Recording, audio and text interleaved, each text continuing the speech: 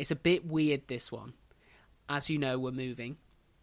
But I felt like I couldn't let the 11th episode and my birthday episode go by without marking it. So what we're going to do is we're going to try and do an entire alphabet of little history snippets. I'm excited because I like it when we do firsts. I feel like there's a lot of pressure off of me as well, because last time we frequented the airwaves, You talked a lot about a queen. I talked a lot about a queen. Now I'm just going to take a back seat and enjoy my research. 24, because like I said, X and Z didn't manage to get. But hopefully, all these little stories that wouldn't quite make a full episode, you'll appreciate them. And we'll do it in a more free-flowy way. Wonderful. A lot less editing involved.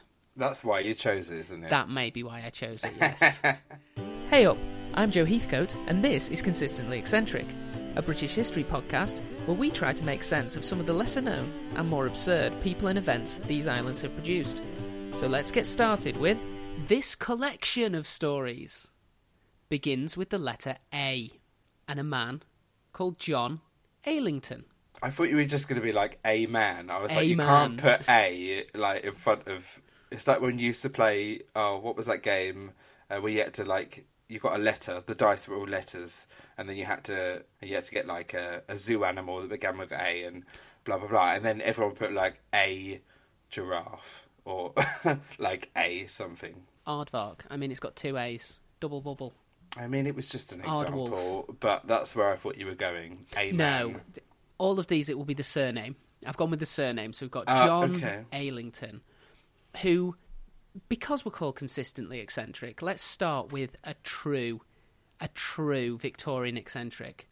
Because, although he was a farmer, well, I say a farmer, he was a landowner who, owned a farm, he believed that he had a responsibility to educate the workers on his estate in Letchworth. He felt he wasn't just going to take from his workforce, he was going to give back. You do know Letchworth, where my grandparents are from, don't you? I knew that you were from round that area. There we go. There you go. So he's one of your people, yeah. John Aylington. And the way he decided to educate his workforce is while they were toiling in the fields, he would read Shakespeare at them. Cool. Loudly, and I hope he did the voices. Because if he didn't do the voices, are you truly reading? No. He also decided, literature, that's good. How about the other bits of the humanities? And he went for geography, because he had a big lake on his estate, and he decided that what he'd do is he'd turn that lake into a scale model of the world. And then he would allow his workforce to take turns rowing him around his lake, where he would point out the different land masses and talk to them about the countries and the people. Well, so he would have things placed in the lake to represent shapes of. Yeah, he had islands. I'm guessing the workforce spent a lot of time on this. These man-made islands within the lake representing the different continents. Do you know what I'm getting? 1990s. Fred, the weatherman. Yeah. In the Liverpool Ducks. Turns out he touched kids. Oh, did he? He did. He was a dirty sex pest, was Fred. Oh, I was devastated when that came out. But yes, the giant weather map that you always wanted people to fall off, and they didn't do it with enough regularity, did they? I mean, people did fall off. I recall seeing people fall off. And there was at least one streaker who jumped on. Fred, that's how we should have known. He never turned away. He never turned away. The signs were there. The signs were there. So once he'd forced them to row him around this fake world that he'd had them create, he would then quiz them. Because, education, you can only tell that you're providing a good education if those people can pass the knowledge back onto you. So imagine that, especially if you're like an itinerant sort of fruit picker or something. You go into the farm just to help in autumn, and you get dragged into this weird semi-school curriculum life. And what is that place there, sir? He was very excited, as you can imagine. Someone who was so into learning and knowledge. By the announcement of the Great Exhibition in 1851, he decided he was going to take his entire workforce. But these were rural people. These were people used to the tiny, village of Letchworth. They weren't ready for the big city. Yeah. And he thought, well, what can I do to help them? He had them construct a scale model of London. Okay. Well, not all of it. That'd be stupid. Just the area, area between Hyde Park and King's Cross. Right. So that they could learn the route from the train station to the Crystal Palace, as if you were going to the Great Exhibition, you wouldn't just follow the stream of people. And the Crystal Palace, no longer there, no. R.I.P., but it was a very large, unusual-looking structure. I'm pretty sure you would have clocked it in a non-high-rised city at the time. You didn't need to get right bob on it in order to see it. It was, And I'm sure there were signs. Probably. But anyway, he decided that they needed to learn. And he had half of his workers learn the route to the Crystal Palace. And he had the other half learn the route back. What? Surely it's the same route, unless it's one way. This is what I thought. It's got to be the same way. Anyway, the people who were learning the route there had to wear a ribbon on their right leg. And the people learning the route back had to wear a ribbon on their left leg. And he drilled them on this, on his tiny model of London. I love for an entire week. I love it. Well, you won't love the outcome. Oh. Because he decided that they failed the test, and he didn't take them. He was so concerned he might lose some of them. He's like, sorry, you turned left when you should have turned right. I thought you were going to, like, it was going to get like a caddo, like a brander, like he's going to brand them. That's mine. He's like, you failed, take apart the scale model of London, get back in the boats, we're going back to geography, come on. I said, no, you're not going to go and see it. I know you were excited, but Harry couldn't learn it, could he? Harry couldn't do it. He just let us all down. Yeah. That was a letdown, but he was generally a very amiable, very generous man. He had his house open to all comers 6 days a week, including tramps, homeless people, people who've fallen on hard times. They could all come in and he'd give them food. Really? Yep. Okay, now I've got mixed feelings now. He also, just in case, because, he's trying to be as accommodating as possible, he would always have the sort of French doors to his drawing room thrown open so that if people wanted to, they could just ride straight in on horseback. Because he didn't want, to put them out if they felt like, oh, well, I don't want to leave Dobbin outside. And he could generally be found playing bawdy songs on his grand piano and drinking copious amounts. And just generally being the life and soul of this weird party that he was living when he wasn't educating the masses. Do we know what the house was called? I do not know what the house was I'm really intrigued, just obviously because I have a local connection. I'm intrigued. So. Well, you can look up John Aylington. But, as with everybody, he got old. And he tried to come to terms with the idea of death by having his workers stop rowing him round his world lake and start carrying him around his garden in an open coffin. What? Whilst he was still alive? While he was still alive, he'd just lie in this open coffin just to get a feel for it. What? He fell ill and was prescribed medicine, but he didn't trust the medicine. Why would you? And instead, for reasons best known to himself, asked his gardener to take it for a week. He decided that if the gardener, after a week, hadn't died, it was probably okay for him, but unfortunately, that was a bit too long. Yeah. I mean, he's very eccentric. This is definitely living up to the title of the show. And when they said, look, the gardener's fine, look at him, still alive, will you take the medicine? He refused one last time, downed a glass of brandy, and fell backwards dead. So that is our A. John Aylington. I love it. 1795 to 1863. True. I mean, that is the definition of an eccentric. This is brilliant. So, B. And for B, we have an attempted murderer. Yes. In Terence Bell, who's from Southsea in Hampshire. Now, he worked as a building society clerk, which sounds very boring to me. Do you get building societies still? Yeah, Nationwide? Is that building Nationwide society? Yeah. I know Bradford and Bingley shut, but I'm sure there's more than just Nationwide. Yeah, Isn't there the Woolwich used to be one, but that got bought out by Barclays. Anyhow, sorry, go on. So he's living this boring existence with apparently a very boring wife, because he decided he didn't want to live with her anymore. But rather than just divorce, he's like, I may as well make something out of her. And he took out an insurance policy for $250,000. Right. Fine. Which, I mean, that should have been the first alarm bell for her, because he was the one providing all of the money into the house. So she must have taken it like a compliment, like, oh... He thinks I'm worth this amount of money. Yeah, he doesn't doesn't need Adele. He doesn't need it because he's the worker, but he just, makes me feel all warm and fuzzy inside. Anyway, for some reason, the insurance company didn't flag this as odd, and they allowed him to take out this insurance policy in 1980. Almost immediately, he tried to poison her by putting a lethal dose of mercury into a strawberry flan, which he was going to feed her.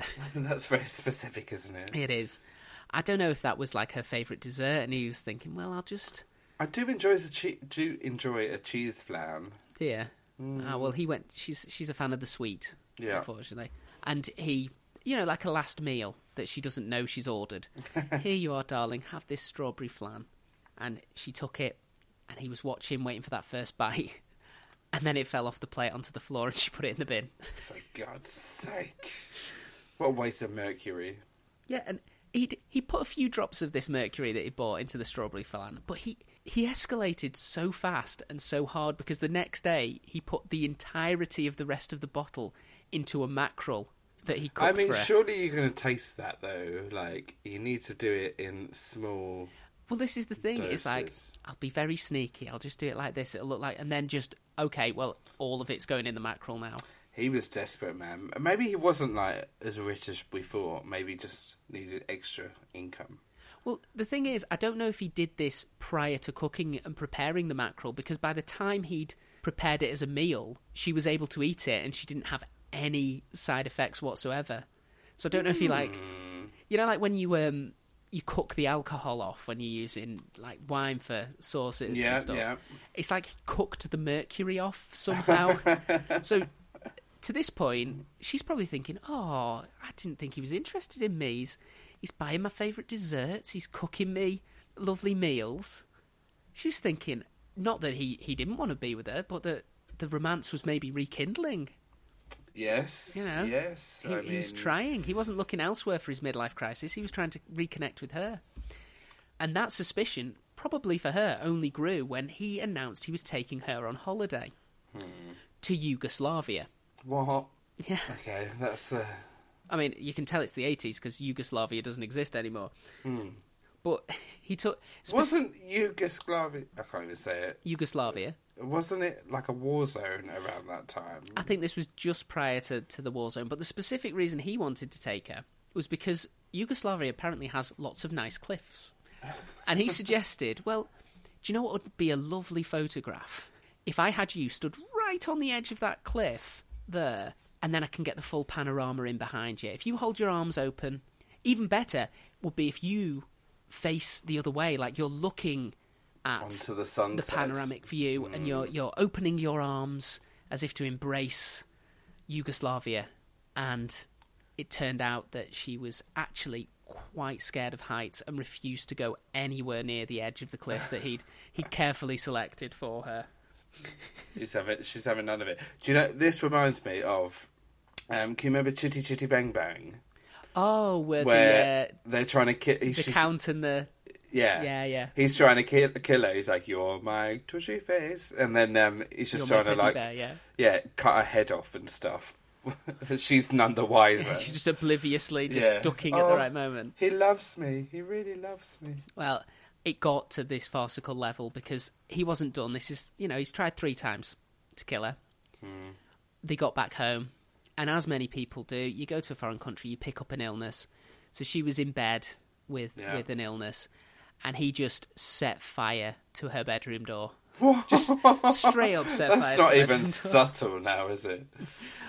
But they lived in flats, and another neighbour was coming home and put it out. Just saw it. I bet he's like seething, isn't he? You could say that, because the next thing he did was set fire to the entire goddamn house. It's just like, okay, that was too subtle. Let's just burn the entire thing to the ground. She escaped unhurt. She'd recovered enough from her illness that she was able to shimmy out of a window. Good. Finally, a final Hail Mary. He asked her to stand in the middle of the road so that he could test the brakes on his car by driving straight at her. What? This is hilarious. And she naturally refused. Yeah, how about no? This is my favourite part of this story. She, even at this point, didn't suspect him. And the only reason we know that he tried to kill his wife 7 times was that he confessed to the police because he was just so sick of trying. He just wanted her out of her life, his life, that much. And apparently, when she was told of her husband's plan by Constable Harry Legg, which is a great name, she was dumbstruck and said that she had no idea. Wow. Well, if someone asked... she can't be very bright, can she? If someone's asked you to stand in the middle of the road whilst they drive their car at you, what? And he actually had long enough that he served a prison sentence, was released, because it was only attempted murder, and died a free man in 1997. That's Terence Bell, a man who could not kill his wife. That was enjoyable. I enjoyed that. Shall we move on to C? Yeah. So, for C, we have an older gentleman called Sid Cheney, who became known as the Bus Pass Bandit. Because, having lived the first 3/4 of a century of his life as an upstanding citizen, he decided that at some point in those years, banks had ripped him off and that it was time for him to take revenge. He'd had enough. He'd seen the light. He'd gone and he picked up his pension and he'd gone, wait a minute. Yeah. I've paid into the system. Where's my reward? And he decided he'd just take that reward. Good for him. In 1994, he went to a Barclays Bank in Camden Town and said that he had £25,000, but he kept forgetting where he put it, and he'd really like to open an account. And as soon as he found that money, that's what he'd be putting into the account. So could he open an account with nothing in but a line of credit? How can you misplace £25,000? Well, he opened the account in the name of his ferret, Sir Andrew Large. So they obviously thought, well, he's a sir. He's a knight of the realm. Of course he'd have 25 grand in loose change that he'd just misplaced. Yeah. And of course we can trust someone who's been knighted by the Queen to honour his commitment to put that £25,000 into the account. I'm sure he won't abuse the line of credit we've just given him. He then did the same thing at a National Westminster Bank, even, where he opened an account in the name of his cat, Mr. Sniffles. What? Using the same trick. So nobody questioned the fact that he was now called Mr. Sniffles, and that he apparently had 25 grand. I mean, that's not even believable. Is it not? Is Sniffles a name? I guess no. But they seem convinced enough by him that they did the same thing. You need to call yourself like Lord Farquhar or something. As Barclays Bank, and they went, yeah, it's fine. You can, yes. Once you find the 25 grand, you come and deposit it. We'll open the account with nothing in it, but obviously you have credit here now. Sir Andrew Large and Mr. Sniffles, do you know they didn't turn back up to those banks in person, but what they did do was run up debts of over £117,000 in 6 months. Oh, I mean, I'm kind of on this guy's side. Now, he described this massive fraud as getting naughty. And whenever he got naughty in a place, he would then move to a different place so that he wouldn't be caught. Yeah. What year is this? This was in the 90s and the early 2000s that he was operating. I mean, I suppose it's pre... I mean, technology is obviously there, but it's not the best. Yeah, he's not being... the internet isn't quite the tool it is for detection that it is now. And this was still... I'm guessing you still had pay-in books at quite a few banks at this stage. Yeah. I remember having a pay-in book for my Bradford and Bingley account. Yeah. And that would have been around this time. So, in order to relocate, because he was living in council accommodation, there was still a bit of it around in the 90s, he would throw a brick through his own window, and then he would claim that the estate that he was living on at the time had gotten too rough for an old gent like him and demand a move. So they'd move him. Amazing. And then, in the new location, he'd go to the local banks, he'd open more accounts in fake names, and he'd run up massive debts. And Surely then he just have like ID and stuff. Was this pre? I don't know how he managed it. I think it was just the fact that he was 75. And he was probably an older, wise-looking gentleman. Yeah, and people were like, oh no, we'll take it on trust because look at him, he's a granddad. He's so cute. The thing is, even when he got caught, none of the banks would press charges because of how stupid it was. Oh, because it made them look like idiots. It made them look absolutely stupid. He opened an account at one time in the name of his budgie, who just so happened to be called Captain Manwaring. That's so funny. Oh my god. So yeah, he got away with it, and eventually, even though the British banks, they weren't going to press charges on him, American Express decided that they'd had enough, and they didn't care about the bad publicity. They were going to try and chase down the £11,500 that he defrauded them of. And that's a relatively low mark in comparison to other banks. I know it's still 11 grand that you've nicked. But you know what our country's like? We love an underdog. We love somebody who's a bit of a cheeky chappy. And although he was found guilty, the judge sentenced him to pay it back at the rate of £1 a week for 230 years. Oh, so obviously he wasn't going to live that long. That's so funny. Bless him.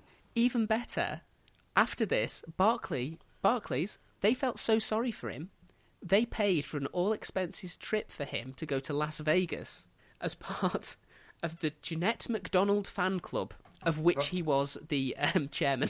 That is publicity gold for them, though, isn't it? So he defrauded, and we're talking, over $500,000 from various financial institutions over the course of about 8 years. And not only was he essentially able to keep all of that money, but one of the people he defrauded flew him to America to have his dreams come true. I love it. Yeah. That's brilliant. Oh, that's warmed my soul. Sid Cheney, he only died very recently as well. I just realised I call you Joel there. I don't know where that came from. Your new name is Joel. My new name is Joel. Joel Heathcote. I'll get used to it. Yeah. Are you ready for a D? Are you ready for the D? Yes. Let's get into the D, because I've got you a nice Scot. Oh, lovely. Called James Duff. Wonderful. Who was around in the 1700s. He was known as a bit of a character around Edinburgh, and first gained notoriety when he entered himself as a runner in the Leith horse races. Ah, Leith, that's my old stomping ground. But he lined up alongside the thoroughbreds with a whip and ran off down the course, whipping himself, finishing dead last, but I don't even think he won the appreciation or the respect of the crowd. I think they all just kind of watched, slightly confused, like, why are we allowing this man to do this? That's brilliant. Shouldn't the authorities have stepped in? Can you please put him in an asylum, sir? But the reason he's best known in Edinburgh, possibly to this day by some people, is that he decided that over the course of 40 years, he should attend absolutely every funeral in the city. And not only should he attend, regardless of if he knew the person or not, he should be leading the procession in a full mourning costume that he put together with a black cravat, a cape, and a hat that he dyed even deeper black than when he bought it, so that it could show that he was super depressed and super mourning. So he was an actor, darling? He was, only he wasn't asked to do this. He just turned up at a funeral one day and started walking in front of the funeral procession in his homemade outfit. This is brilliant. And then the next funeral, he turned up again and again and again. And he did it so much that it became expected. It was just something that happened if you died in Edinburgh. That so you just hoped that he would come? Well, you didn't have to hope, he would. James Duff would turn up and he would stand at the front of your funeral procession. And for some reason, because this always happens when British people get awkward, people started to pay him. I love this. And it became a custom that what you had to do was you had to collect from all the mourners and anyone who was lining the streets for the funeral procession, and all of that money had to be given to James Duff. Oh, entrepreneur. Yeah, I know. Do you know, when I die, I want to put a stipulation somewhere to pay some actors or something just to stand, like, really shadily like about 10 meters behind everyone else. Like, so it's like I've got a secret life, but people don't know about it. So they turn around and they're like, who are these people that are like sobbing in the background? Like, who are they? Like, did he have a different life? Did he have, what was he up to? What is this conspiracy? And it'd be great if you had them crying, but they were crying different names, like, oh, Eduardo. Yeah. Oh, my Latin lover. What was going on with this man? Yeah, I just want everyone to be like, what the hell? He told me he'd gone to visit castles. He was obviously living some kind of secret agent fantasy. But Duff, this sounds like the perfect thing. You know, you just turn up, it's an hour, and you're getting paid. He became convinced that someone would try and use his collections of money to conscript him into the army. Because, you know, if you were given the king's shilling and you accepted it, you could be forcefully conscripted. Oh, really? I didn't know that. So even though he had this amazing money-making scheme, he started to refuse all offers of money. Oh, because he didn't want to go. Because he didn't want to go. And this was to the point where he ran out of money, and his friends, of which he had many, apparently, were like, no, at some point, James, you're going to have to accept some of this money we're collecting in this hat, because you're not eating anymore, James. Come on. Well, I suppose if... no, I don't know what my point was. Sorry, go on. It will come back to me, I'm sure. And as with many predicaments like this, where someone's being stupid, it was up to his mother to solve the problem. And she convinced her nephew, you know, his cousin, who was only a little lad, he was only like 7 or 8, to go with James on the funeral processions as a tiny mini mourner to accept the money on James's behalf, because as of his age, the cousin, he couldn't be conscripted into the army. Yeah, wise. Clever mother. The thing I don't get is, why did this not turn into a family business? Why does Edinburgh still not have members of the Duff family sort of still walking at the front of every funeral procession? That would be like an institution, wouldn't it? I'd love it. Yeah. I mean, what a brilliant chap. What an entrepreneur. Now, we talked about a poisoner who was unsuccessful for our B. For our E, let's talk about a more successful poisoner. Yes. A Victorian poisoner called Christina Edmonds. Yes. Because in 1870, Miss Edmonds, who was a spinster in Brighton, she developed sexual feelings for her doctor, Dr. Beard. And Dr. Beard, he quite liked the attention, and he liked the fact that she wrote some raunchy romantic letters, so he didn't kind of discourage her. You know, I hope he had a bushy beard. No, like the Beard member of ZZ Top, he was the only one without, He was clean shaven. Couldn't grow a beard if he wanted to. In fact, he had alopecia. He was completely bald, top to toe. But despite his smooth look, that was what was driving Christina Edmonds wild, and she imagined this future with him. He had a wife, though. She's a bit of a wrinkle. There was a Mrs. Beard already. So Christina decided, you know, if something were to happen to the first Mrs. Beard, that would leave the path free for them to have their love, to express their love. So, because it was the Victorian era, she was able to just go out and buy some strychnine. Yeah, of course she could. Of course, you could buy anything. From the corner shop, I imagine. Saying that there were too many stray cats in the area, and she was going to do something about it. So they went, yep, that seems a reasonable excuse for having a large quantity of strychnine. Away you go, love. There you are. I'll have it. And one evening, when Dr. Beard was out on his rounds, she turned up at his house with some poisoned chocolates and offered one to his wife, Mrs. Beard. She took it, and she put it in her mouth, and then almost immediately spat it out, saying that it had a very unpleasant taste. It tastes of chemicals, sir. Yes. The next day, she had the galloping shits. I've never heard them described as that. That is brilliant. But she recovered. And for reasons best known to herself, she decided she wouldn't tell her husband, because this was the Victorian time, and you didn't talk about your bowels, even to your significant other. No. He wouldn't mention that. No. Even though he is a doctor. No. Absolutely not. It's all gone, and I'm sure it had nothing to do with that random woman with her crazy eyes offering me a chocolate that tasted of death. That had nothing to do with it. I really want chocolate now. I'm sorry. Well, there's more chocolate in the story. Good. The thing is, although she didn't report what had happened, Christina Evans told Dr. Beard what she tried to do. Okay. Oh, okay. Probably hoping for some kind of encouragement from him. What, and then he'd be like, oh, yes. Like, you don't need to do that, darling. I will just divorce her. I can see the passion that you have for me, that you would kill a woman. I mean, that's red flag territory, isn't it? If you're trying to kill my wife... No, he sorted it.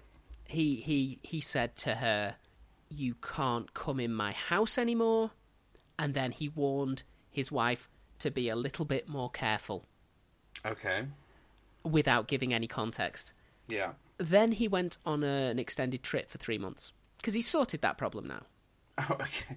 Just leave the two ladies behind. Yeah, he's told her to stay away, and I'm sure she'll respect that boundary. And he's told his wife to be careful, so nothing's going to go wrong at all. Yeah, it totally is. Now, Christina, she was worried that she'd lost him, so she decided she'd change her story, and she would say that Mrs. Beard had been poisoned by accident, but in order for that to be true, other people would have to be poisoned by chocolates. So she bought lots and lots of chocolates from a local chocolatier called Mr. Maynard, laced all of them with strychnine, and then started distributing them liberally amongst the children of Brighton. I've heard this story. It's come back to me now. Yeah. Amazing. Yes, love it. On the 12th of June, 1871, 4-year-old Sidney Barker died of convulsions within minutes of eating one of Mr. Maynard's chocolates. However, the coroner's verdict was accidental death. What? Yeah, I don't suppose he checked for strychnine. It's just like, well, sometimes kids fit and die. It's one of those mysteries of childhood. So, because her entire thing was she had to prove that Mr. Maynard was a poisoner, Miss Edmonds herself decided to write some letters to the police implicating him heavily in having poisoned a lot of his stock. So she's blaming the chocolatier chap. Yes, she's writing, and she wrote not only to the police but also to the parents of the child that she had poisoned, saying, well, I've heard that he uses strychnine in place of cocoa powder. You can't see me here, but I'm shaking my head. Dr. Beard, he came back. He kind of looked at the newspapers and what was going on, and that there was this worry about poisoned chocolates, and he sheepishly went to the police. And when they compared the letters that had been sent to him by this woman to the letters that had been sent to Sidney's parents implicating the chocolatier, it was quite clear they were from the same person. So the raunchy letters and the deaf letters. Yeah, and then he's like, and she did try to poison my wife with chocolate. You know, I was going to report it to you, but I had this conference in Ipswich, and then I was going to visit family, you know, so I got to you as soon as I could. That's just crazy. At her trial in 1872 at the Old Bailey, Christina Edmonds' mother, she tried to get her daughter off by saying that there was a long history of insanity in the family. Apparently her father had suffered from acute mania, her maternal grandmother had died of acute mania at the age of 43, her brother was lodged in a mental institution, and her mother, she suffered from something called hysterical paralysis. Okay. Which I assume is you go so crazy sometimes you can't move for all the crazy that's going on in your head. Yeah. The jury, they said that was very, very unfortunate, but, you know, insanity only works as a defence if you didn't know what you were doing at the time. And it was quite clear that Christina had spent a long time with this sort of scheme and this plot. She knew what she was doing. Yeah, it also didn't help when they asked if she had anything to say in her own defence. She just screamed that she was pregnant with Dr. Beard's baby. Oh, God. She was sentenced to death. Ah, okay. But because she was a woman, and because we were getting to the point where people thought it was a bit icky to be executing women, it was commuted by the Home Secretary, and she died in Broadmoor at the age of, I believe, in her 90s, I think she was. I mean, that's probably a worse fate than death. Yeah, in 1907. Now, F. For fashion. F for fashion. Turn to the left. No. For turn to the right. A doctor from the 1700s called George Fordyce. What a name! Yeah, and he had a good name. He had a good bedside manner. Even he could talk, which was useful, unlike me. And he was very, very popular amongst the upper class. However, he was also an alcoholic. I mean, you've got to have your flaws, haven't you? Yeah, I mean, yes. And it would have been fine if he'd done his drinking after he'd done his rounds, but he generally didn't follow that golden rule, which is why he was once called to the sickbed of a very important posh lady. I don't know any more about the lady other than she had titles. And he was soused. He was properly lit. He was steaming drunk. Okay. So much so that he couldn't even take her pulse. He was swaying so much, sweating so much, and he couldn't tell if the sensation he could feel was just his own skin vibrating or if it was actually, her pulse in her wrist. I mean, this chap should have been struck off. Well, he was like, this is it. This is where it all falls apart. And he started having a go at himself. And the only thing she managed to hear was him mumbling, "Drunk, by Jove. Drunk." And then he stumbled off and he left. Okay. It's like, and that's it. He probably went off and continued his bender. It's like, well, that's my career over. May as well enjoy the evening. We went and had some more champagne. He woke up the next day with a steaming hangover. And a messenger came to tell him that he needed to return to the woman who he'd, unsuccessfully tried to take the pulse off. Yeah. And definitely had got nowhere near diagnosing. And he was very, very worried that she was going to shout at him, say that she had rich friends, say that he was never going to work in this town again, all that kind of stuff. But was greatly relieved when she begged him to forgive her, confessed that his diagnosis, that she was drunk, was completely right, and gave him £100 if he promised to not tell anyone that she got in that state, with a promise that she would never touch alcohol again. Okay. Now, one of the other reasons that, he was so affected by the drink was that he'd, for some reason, decided to model his own eating habits on the habits of lions. Okay. Because he'd, I'm guessing, been on safari. Yeah. I mean, all good gentlemen have. Yeah, they have a year out. He was on his gap year, and he noticed that these lions, they had great hair, they had great teeth, they had muscles on their muscles, and they only seemed to eat once a day, and only meat. Mm-hmm. Raw meat? Well, yeah. He didn't quite go that far, but what he did do was he made sure that he only ever ate one meal a day at 4 o'clock. Okay. For 20 years he did this. Right. And no snacking? No. Oh, no. Lions don't snack. So, at 4 o'clock every afternoon for 20 years, he went to a place called Dolly's Chop House. Okay. Where he ordered a 1.5 pound rump steak. Okay. And while that was being prepared, he would drink a tankard of ale, a 1/4 pint of brandy, and a bottle of port. He'd then eat his steak, his meat, like the lion he was, and that was when he would start his rounds. No wonder he wasn't hungry if he's drinking all that port and stuff. Mm. But, I mean, what we're saying is at least 50% of his diet for 20 years was alcohol. Yeah. And it wasn't like the other, had that much nutritional value. This is rump steak, it's not. You would be very, very unsurprised, actually, to learn that he died of gout at the age of 66. Yeah. The king's disease, for he was the king of beasts. George Fordyce. What a lad. Ate like a lion. Drank like George Best.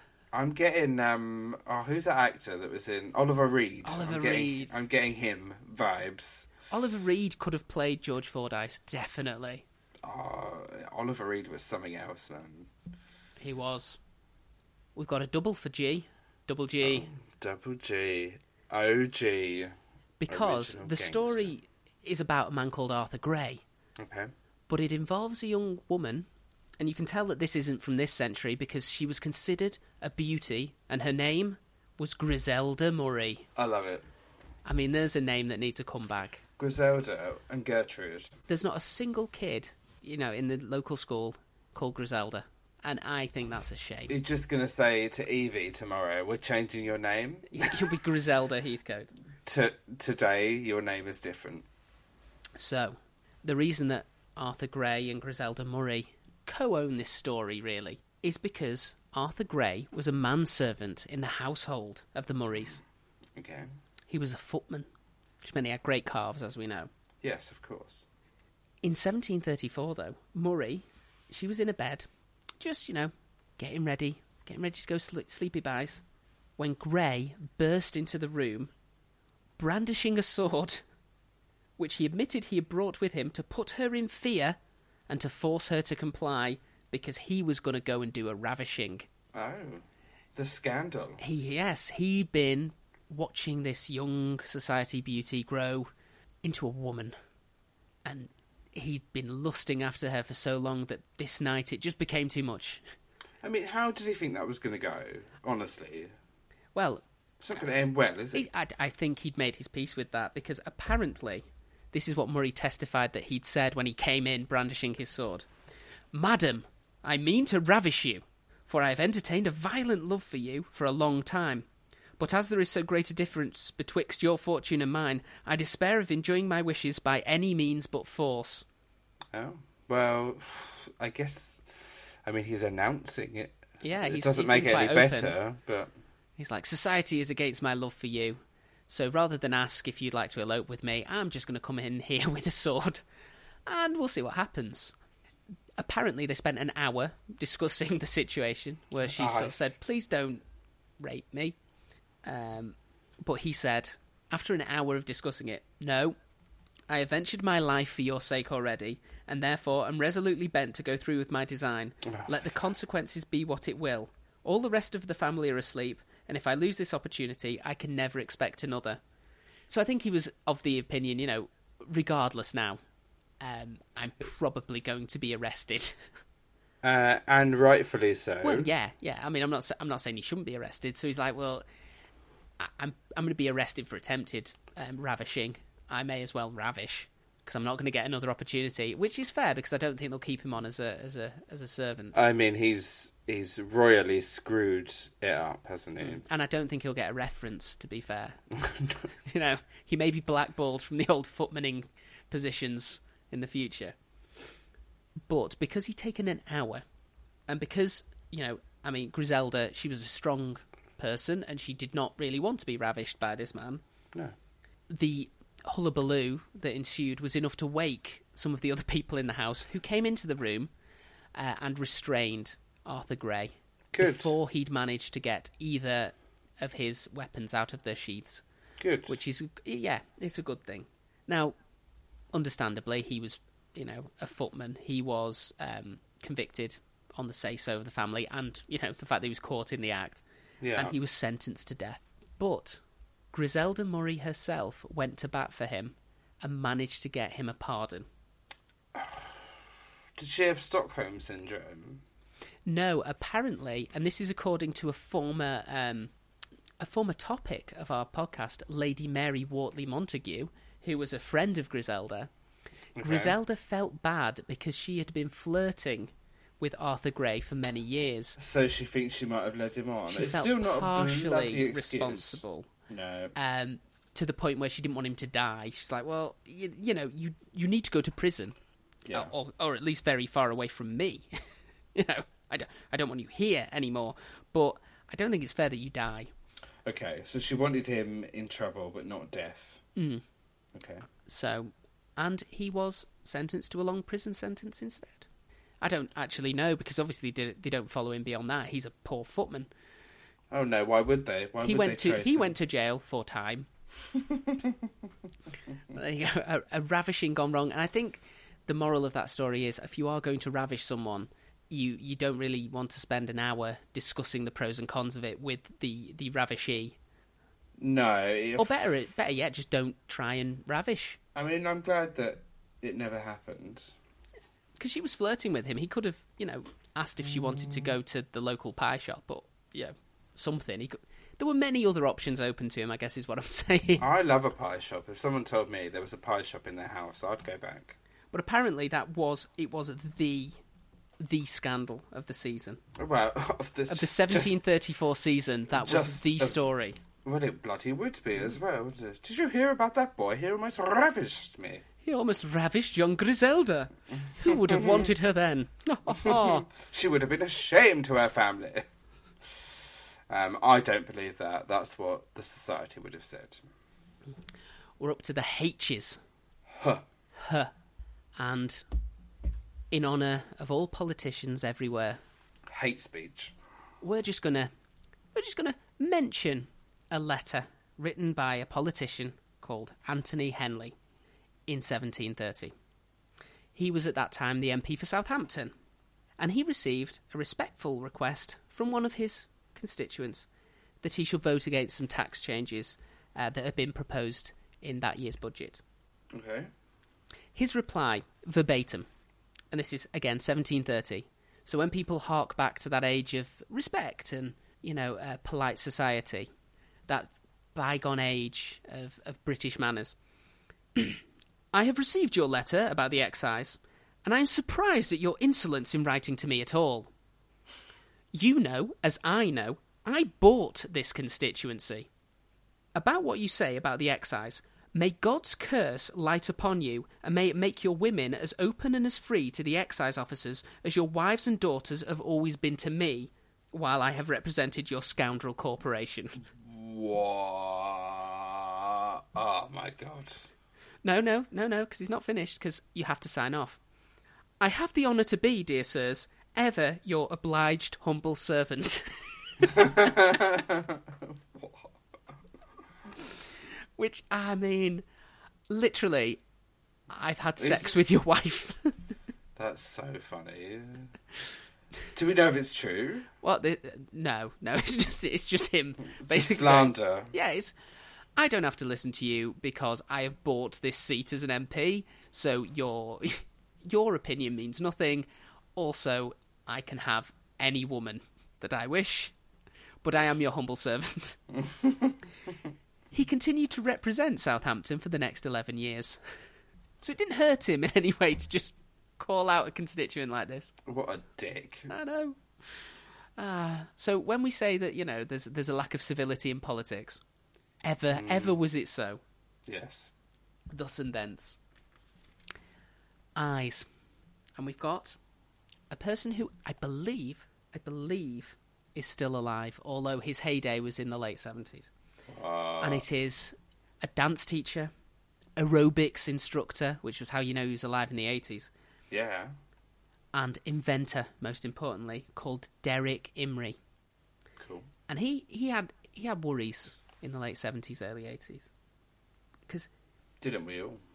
I mean, I wasn't there, but he was worried that gay men seeking love, they might be too worried to approach each other in public for fear that they'd misread the signs and that they were about to proposition a heterosexual man who would take such great offence at being found attractive that violence might ensue.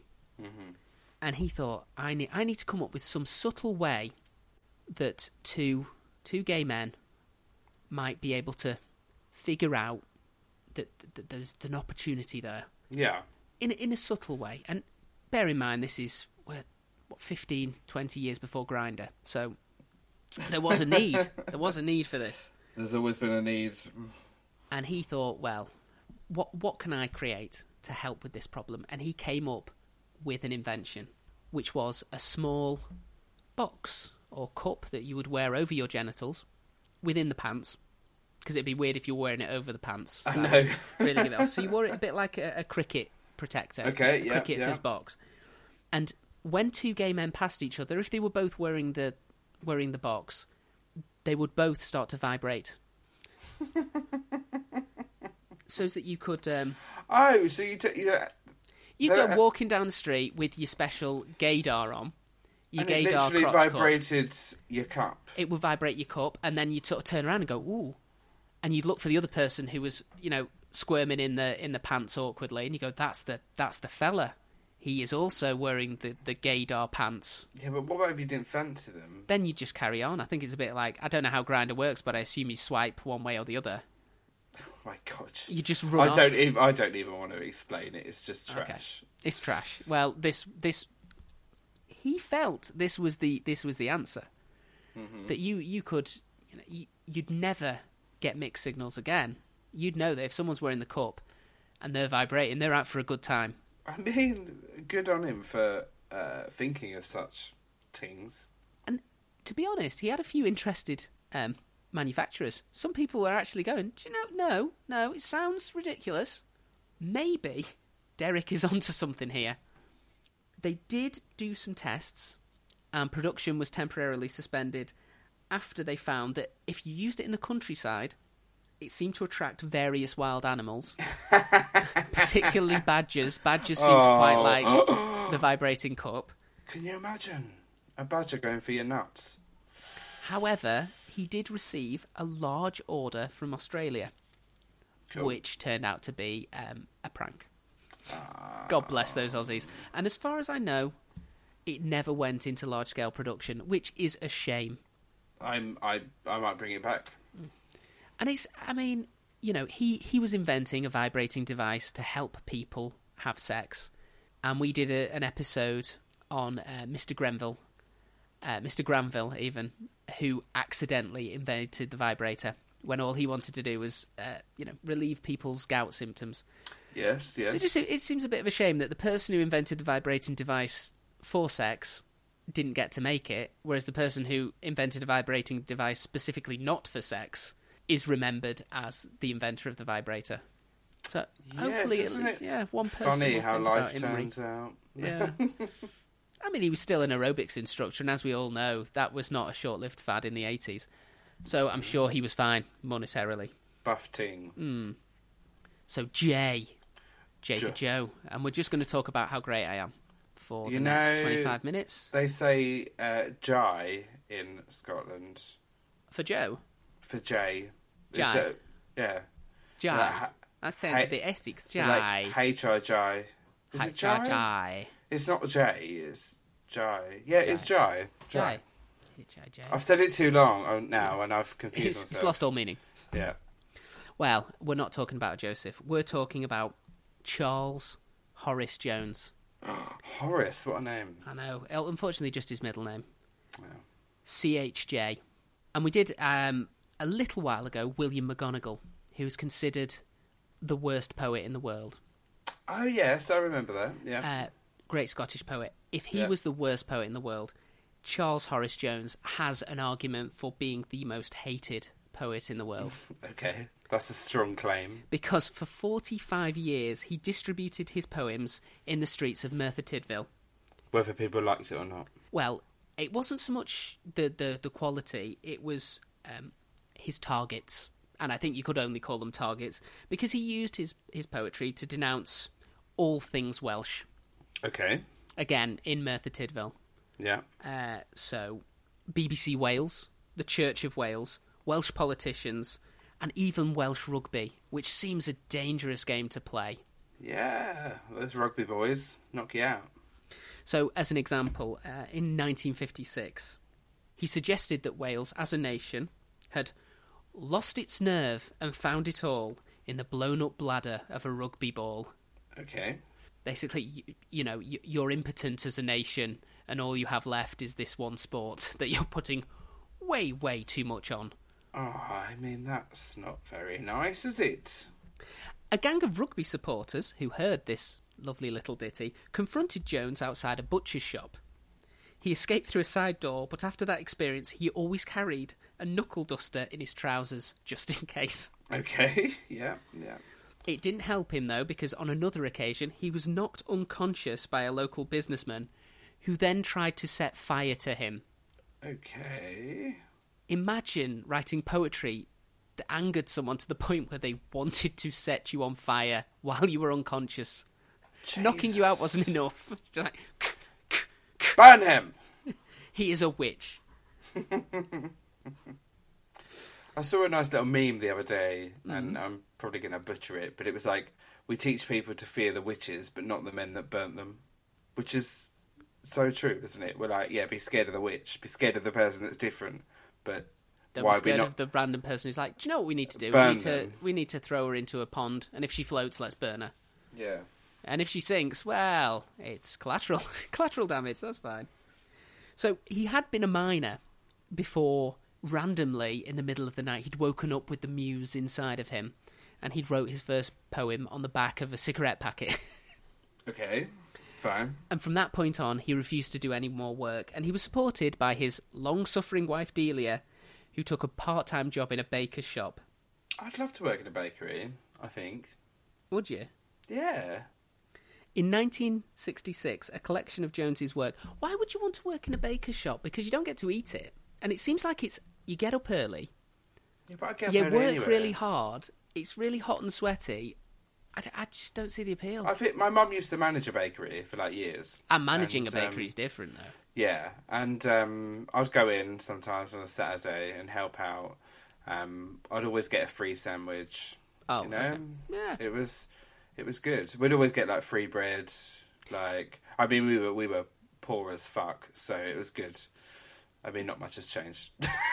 To be honest, I just don't have a bakery mum now to send me bakery loaves. Is that what you want? You basically want to you want to work in a bakery so that you're given free bread, so that you don't starve. Yeah. Cool. I do love a bap, you know. See, I'd imagine that you were handed a French stick because they're a bit harder when you're running through the streets of. I was going to say Agrabah, like Aladdin. I have you as Aladdin in this. Arabian Nights. You know, if you're trying to do that with a bap, by the end of that chase scene, it will be just mush. And you could use the French stick as a weapon as well. Oh, potentially, yeah. You can definitely cut the roof of your mouth on them. Oh, I love a French stick. Anyway, in 1966, a collection of Jones's work, The Challenger, was published by Merthyr Tydfil Council. So they published his poems at a cost to themselves of £152 and 10 shillings. I mean, that's very nice of them, isn't it? It is. They obviously believed in their... I think they knew that they had something that was a bit of a, it could drum up tourism. A bit of a gimmick, yeah. The day after it appeared, Jones took up his position by a lamppost in the marketplace and abused the council for wasting taxpayers' money. After publishing his... For publishing his work. He then went out the very next day and went, see, these guys are idiots, they don't know what they're doing, this is your money, and they've spent it on a book of poetry. Are you having a laugh? Although he would have done it all in verse. I mean, this is crazy talk.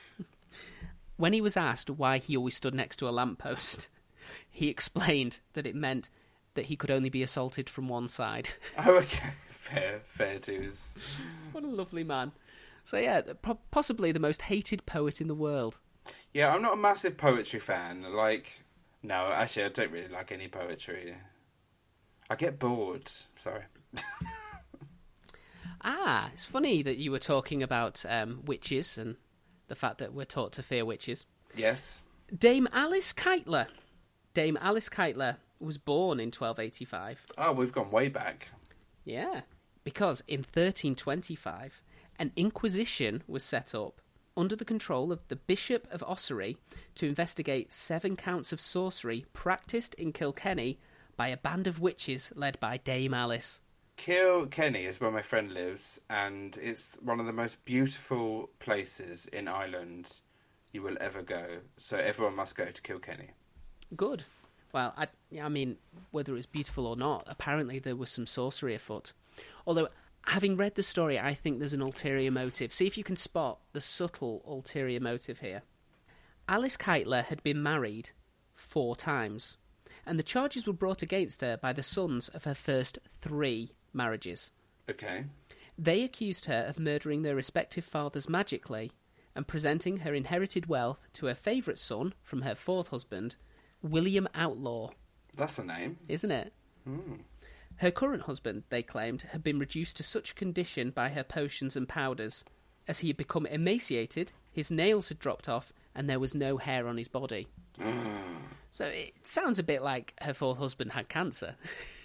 Yes, so or some kind of wasting disease. Not well. But can you spot the ulterior motive there from the 3 disinherited sons? I wonder. Because I'm sure if she just dies as a witch, then all of those things just revert back to the oldest male heir gets it, rather than her passing them over. Yeah. Yeah. But it was enough, to have an investigation. Yeah. Now, unfortunately for Dame Alice, much incriminating evidence was found. Okay. Including a sacrificial wafer from the church with the devil's name on it. When anyone says wafer, I just think of them pink wafer biscuits that you used to get at, parties when you were a child, with party rings as well. If that helps, with the devil's name on it, though. Yeah. And I don't Lucifer. I don't know if they meant Lucifer or if it just said devil. Or if she had a pet name for him, It's Deville, darling. Deville. She also had a broomstick, because imagine a woman in 1325 owning a broomstick. I mean, she's a witch, surely. How? What other possible use could she have for this cleaning implement? Cleaning up after all you dirty men! But according to her sons, she used to amble and gallop through thick and thin with it. But surely that's just a way of cleaning. Yeah, she cleaned vigorously, is how I'm reading that. Yeah. She had a broomstick, and she cleaned so fast, she'd say, "Oh, I'm flying round the house today." So she was flying that broomstick. I have no further questions, Your Honour. Why would you want to do that to your mum? Because they want the money. It's just not very nice. I mean, I don't know how much money she had. 10 pence. Apparently, though, I mean, this is a bit weird. One of her habits was to sweep clean the streets of Kilkenny, shoving all of the litter down towards the front door of William Outlaw, her favourite son. And while she was doing this, she was chanting, "To the house of William, my son, all the wealth of Kilkenny town." I mean, it's a bit odd, but fine. I mean... she was just piling outside his door. Did she not like him? Well, she gave him all the money. He was getting the entire inheritance, but she was also sweeping all the rubbish from Kilkenny, the entirety of the town, to her son's door. It's quite a big town. I'm not sure how big it would have been then. There's a plague pit there that you can go and visit. A shopping centre now stands on top of it, but it's... Well, the plague pit's probably outside of William Outlaw's house, because she was bringing and dumping all the dead bodies, the wealth of Kilkenny town. Dunk. Oh, it's such a nice place. Take out the gold teeth, my son. You'll be richer still. Worse still, it was reported, it was rumoured, it was a complete barefaced lie, that she had sacrificed 9 red cocks and 9 peacocks' eyes, which seems an odd number of peacocks' eyes to me. This is just slander. Yeah, that's not even double figures. Why 9? Well, it means that you've either got 4 blind peacocks and 1 with an eye patch, or you've got 9 peacocks with an eye patch, or some combination of the two. The Gabrielle of peacocks. The Gabrielle of peacocks. Well, they're fancy, and Gabrielle was fancy, so... I love a Gabrielle. Yeah. Oh, I've got nothing wrong with it, and I don't think she should have hid her lazy eye. I don't think it's a particular problem these days. I love that Dreams song. You're going to sing it? I thought you were going to sing it. No one needs to hear that. I've sung enough through this episode. Okay. Well, she had to sacrifice these peacock's eyes because she had a pet incubus. Okay. Which is a male sex demon called Art. Great. And she was accused of having carnal knowledge of Art when he came to her in the form of a cat, a big black hairy dog, or in the likeness of an African man. This is just getting silly now, isn't it? Anyway, while they were busy describing the way that she was having sex with these various, incarnations of Art, her sex demon, and probably getting a little bit carried away, let's be fair. Way too much description and lots of people having to rush off to the labs. Yeah. She just walked off. I'm done here. And she walked off, got on a boat, went to England, and was never heard from again. Okay. She's like, okay, I'm just going to leave you guys with whatever mess you're making up here, and I'm going to go somewhere a bit more sensible, okay? I've cursed Kilkenny. Goodbye. My son already has all of the wealth of Kilkenny town, so I'm gonna bounce now, okay? See ya. Bless her. I just love the idea that you could walk away from your own inquisition as a witch. I'm just done here, guys. Do you need me here? No? Okay, I'm just gonna leave. Goodbye. Brilliant. I like her. L. For lady. I'm a lady. For Lady Margaret Lambourne. Who was born in 1550. Yeah, do you know what? I'm really enjoying the variety of dates that we've got going on. You're taking me everywhere. I tried to do a mix, but, all of these stories, and you read these little bits and these little snippets, I was trying to do famous British assassins when I came across Lady Margaret Lambeth, because she was a royalist. She was one of those people who, like today, would be, buying all the mugs and following the stories of Meghan and Kate and Harry and Wills and their children and everything that's going on with Charles. They'd be, getting way too into it, like it's their own family. She was one of those guys. King Sausage Fingers. Yes, but this was back in Elizabeth I's reign. She was really into the monarchy. Yeah. And she was loving the subplot, the will they, won't they kind of relationship between the cousins, Elizabeth and Mary, Queen of Scots. Yeah. And she was horrified when Mary, Queen of Scots, was beheaded in 1587. I mean, I think Elizabeth I was also horrified, although that's what she says. Yeah, she felt that Lizzie had betrayed Mary, and this lovely fan sort of storyline that she built up in her head was never going to happen now. Flesh and blood. Yeah. 2 single cousins, one Queen of Scotland, one Queen of England, fighting together for the common good. She built up this mythos that was going to happen, and now it was all ruined, and she got very upset, did Lady Margaret. So she decided she needed to kill Queen Elizabeth I. Okay, fine. Spoiler, it didn't happen. Did it not? I can tell you that. She then put on a ginger wig and became the imposter. No, she decided that the only way she was going to do it is to infiltrate the court dressed as a man in a greatcoat with 2 muskets concealed therein.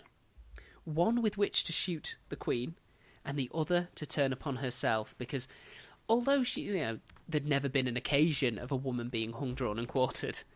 If it's the Queen. Yeah, then... I think she's like, well, if I do manage to shoot the Queen, I'm probably going to be treated pretty poorly before I die. I guess that's an issue with being famous or being royal. There's always someone that's going to want to kill you. For some slight that you don't even know about. Yeah, you'll be completely unaware. I mean, there were plenty of people who probably had a legitimate reason to want Queen Elizabeth dead, but this one I don't think was. This was just someone who got very upset by the fact that one of her favourite royals had been knocked off, yeah. She managed to get into court, and she crept up on the Queen while Elizabeth was in the garden. I mean, that's impressive that she got in. Now, do you know how the last one we were talking about, blind peacocks? Yeah.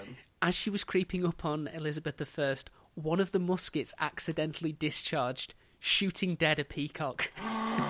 Maybe that's where the one-eye thing... I mean, I know different dates. But... Yeah. Apparently peacocks, considering they're not native to England, have been involved in many a story.